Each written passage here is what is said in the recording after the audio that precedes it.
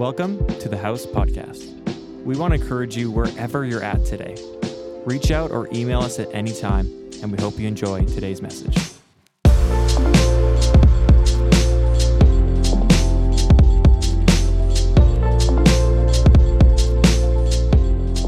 Well, good morning, everybody. I'm just going to set up my fan.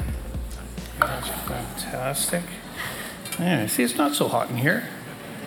I don't know what you guys are worried about. You know, if it's not hot enough in here, then they use the smoke machine, so that not only is it too hot to sit, now you can't even breathe in here. Well, I have such a simple talk to give you this morning. It's simple and it's short. In fact, it's so simple and it's so short that some of you are going to go get your offering back at the end of the service because you just didn't get your money's worth. I want to talk to you about a virtue that we all believe in, but so many of us are so busy. We're in the process of trying to be successful, trying to be significant, trying to survive, that we've relegated this virtue to a Sunday school truth.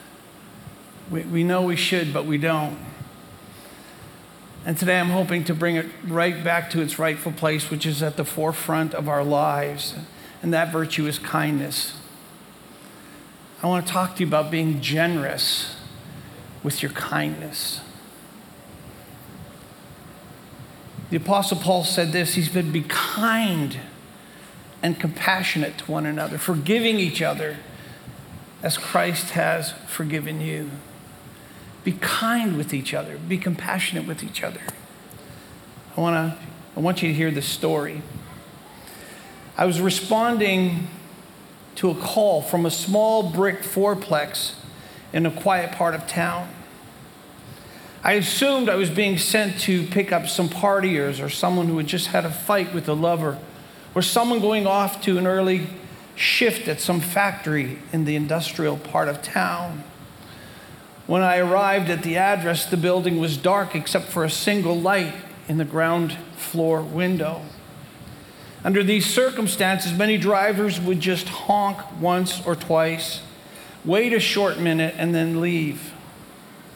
Too many bad possibilities awaited a driver who went up to a darkened building at 2:30 in the morning. I'd seen too many people trapped in a life of poverty who depended on the cab as their only means of transportation. Unless the situation had the smell of real danger, I always went to the door to find my passenger. It might, I reasoned, be someone who needs my assistance.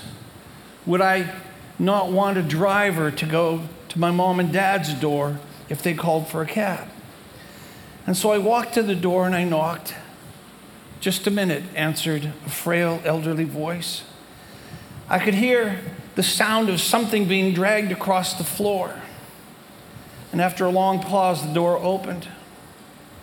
A small woman, somewhere in her 80s, stood before me.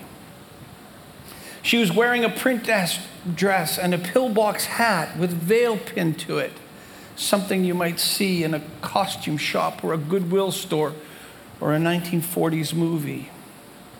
And by her side was a nylon suitcase. The sound had been her dragging it across the floor. The apartment looked as if no one lived there for years. All the furniture was covered with sheets. There were no clocks on the walls, nor knickknacks or utensils on the counters. But in the corner, there was a cardboard box filled with photos and jars.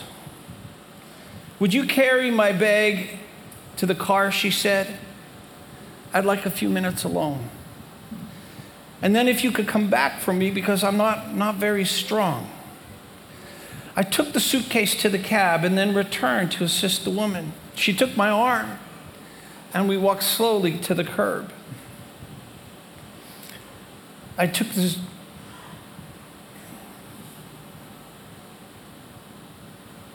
She kept thanking me for my kindness. It was nothing, I told her. I just tried to treat all my passengers the way I would want my mother treated. Oh, you're such a good boy, she said.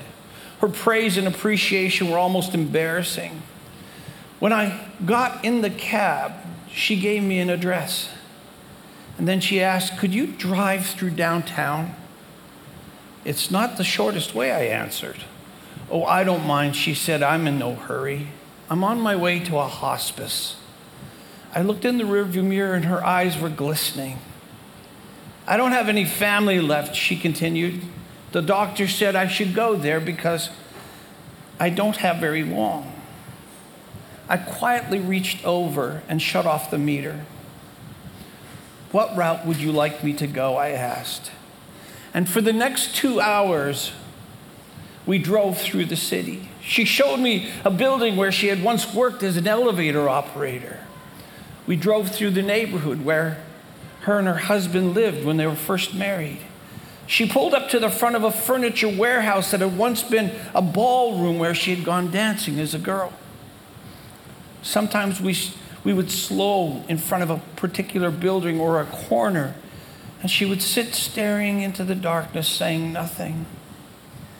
At first hint of the sun, she suddenly said, "I'm tired. Let's go now."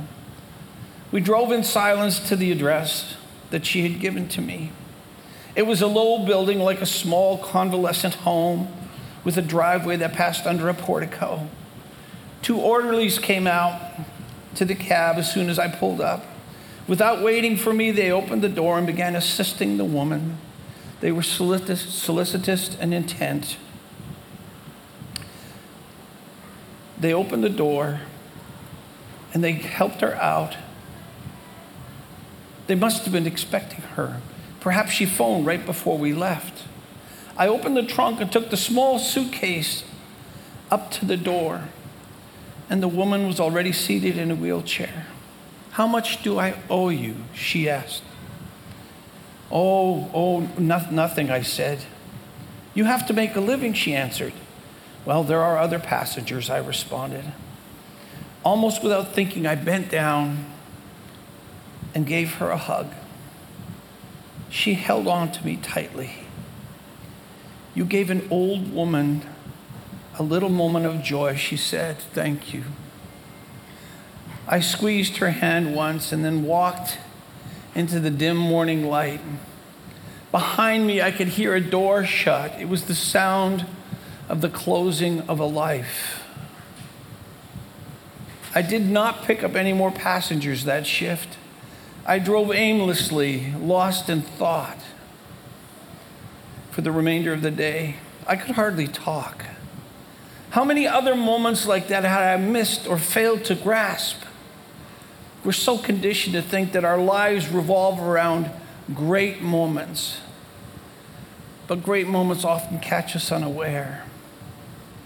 And when the woman hugged me and said I had brought her a moment of joy, it was possible to believe that I had been placed on the earth for the sole purpose of providing her with that last ride. I do not think I have ever done anything in my life more important. It's a beautiful story. And it's a story that illustrates how kindness sets us up to become life-giving agents.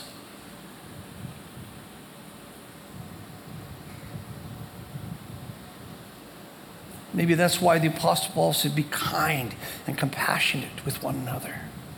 See, God puts us in other people's lives, not so that we can get something from them or use them, but so that we can move them forward to what He has called them to be. And one of the ways that we do that is by being intentional about looking for beauty in every person that comes into your world.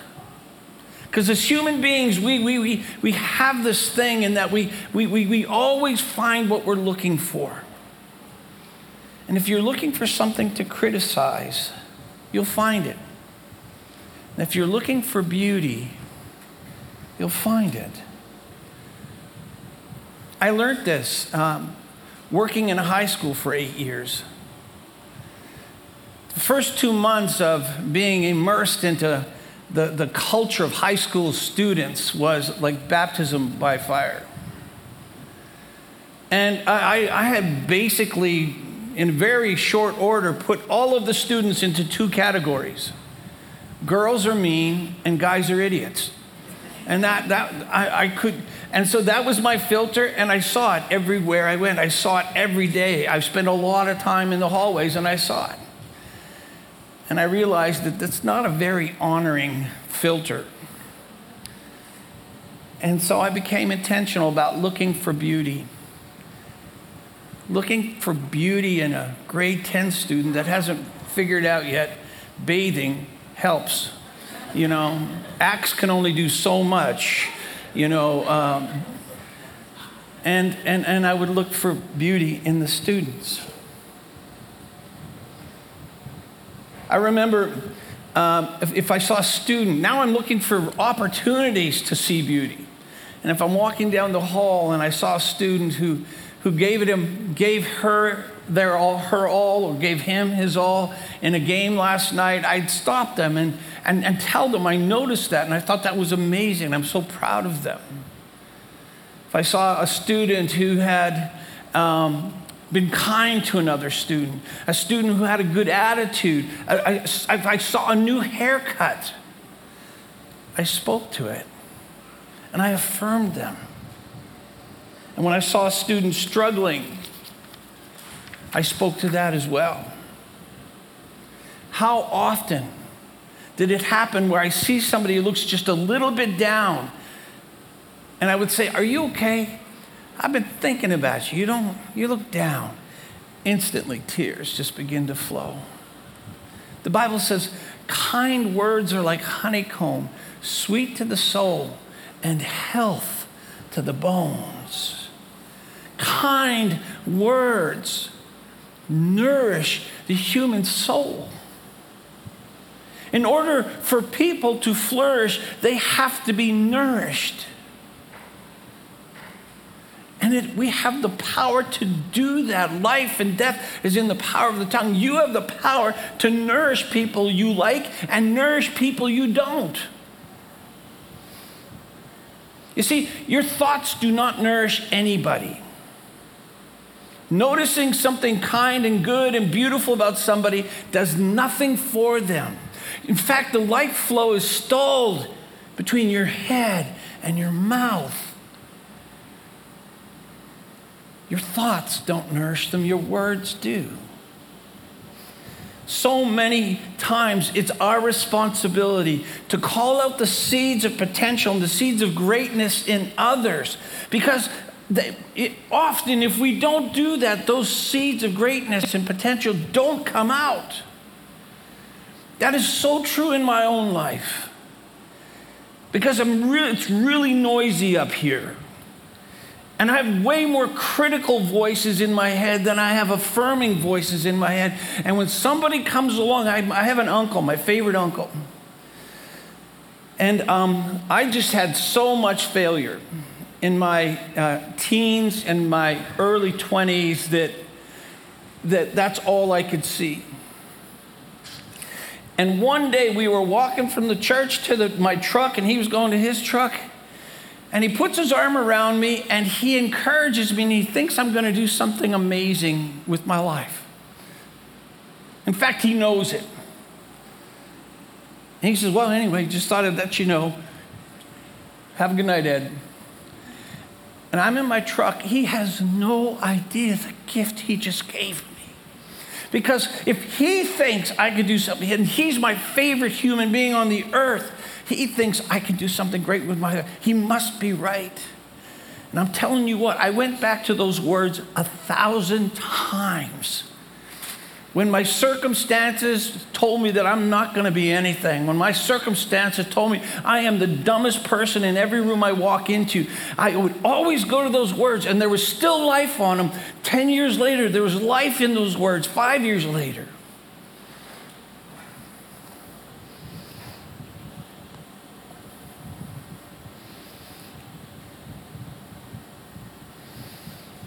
God wouldn't have put that person in your life. He wouldn't have put that thought in your head if that person didn't need to hear it. There's a story of a young boy who sits down at a cafe, And the waitress comes up to him and she puts a glass of water in front of him.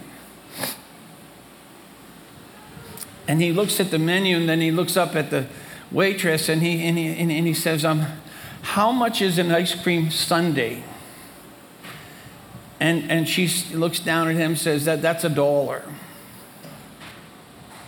And he puts his hand in his pocket and he brings out his coin and he's turning them over and he's counting them. And then he looks up at her again, and while she's noticing there are other people looking for tables, and so she's getting a little impatient. And he said, how much is a plain bowl of ice cream? And she said, that's 75 cents. And then she watches him again. He's looking at his money and he's recounting all his pennies. And then he says to her, he said, I'll have a plain bowl of ice cream, please. And she returns with a plain bowl of ice cream and a bill. And the little boy eats the ice cream, and then he goes to pay the bill. When the waitress comes back to wipe down the table to make room for more customers, what she sees makes her swallow hard.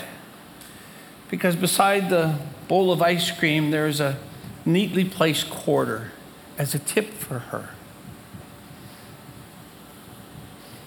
I think we can learn so much from that boy. You see, there's a chemical that are in our bodies called oxytocin. Oxytocin is responsible for all the warm, fuzzy, friendly feelings that we have. Oxytocin is what produces those warm feelings that you have when you're with your friends, when with your family, when you're with your loved ones. That's oxytocin. A woman giving birth, her body is absolutely flooded with oxytocin for a lot of reasons, but one of the reasons is that's a bonding agent with her newborn child. And when that boy chose to simply get a plain bowl of ice cream so he could leave a tip, oxytocin was released into his body. When the waitress came and saw that he had sacrificed an ice cream sundae for a plain bowl of ice cream just so that he could give her a tip, oxytocin was released into her body. And there's several ways that oxytocin is released into our bodies. But one of the ways that is so important is it's through genuine acts of kindness. Because it feels good when you do something for somebody else. That's oxytocin. It feels good when somebody does something unexpectedly kind for you. That's oxytocin. And the more oxytocin you have in the body, the more generous you will be as a human being. God wired us this way, so we would look after each other. We're so fearfully and wonderfully made. Can you see how generous, genuine, tangible acts of kindness set in motion a chain reaction? Kindness spreads like a virus when you're good to others, and they become kinder to the people in their world. In this way, it's one of the greatest gifts you can give to another is generous amounts of kindness. I'm going to invite the band to come on up. You literally have the power to nourish another person's soul. You can leave them with an impression that 40 years later, they're telling somebody else about a word that you gave them, a kindness that you showed them. No matter how talented you are, no matter how rich or cool you think you are, how you treat others says everything that we need to know about you.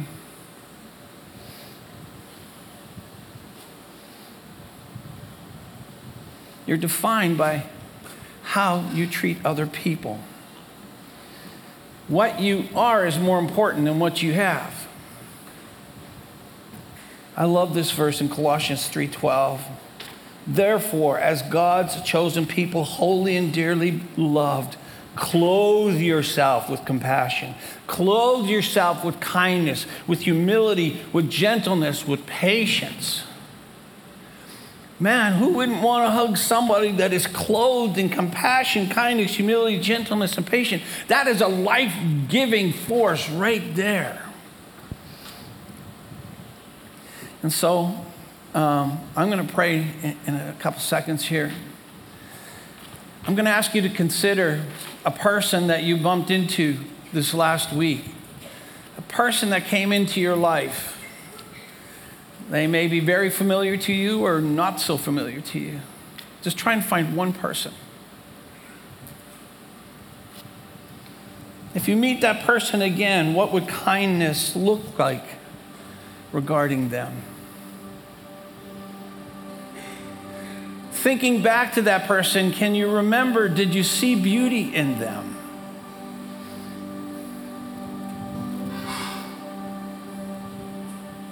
What would it look like for you to nourish their soul? Mother Teresa said we could do no great things, only small things with great love. Let's pray together.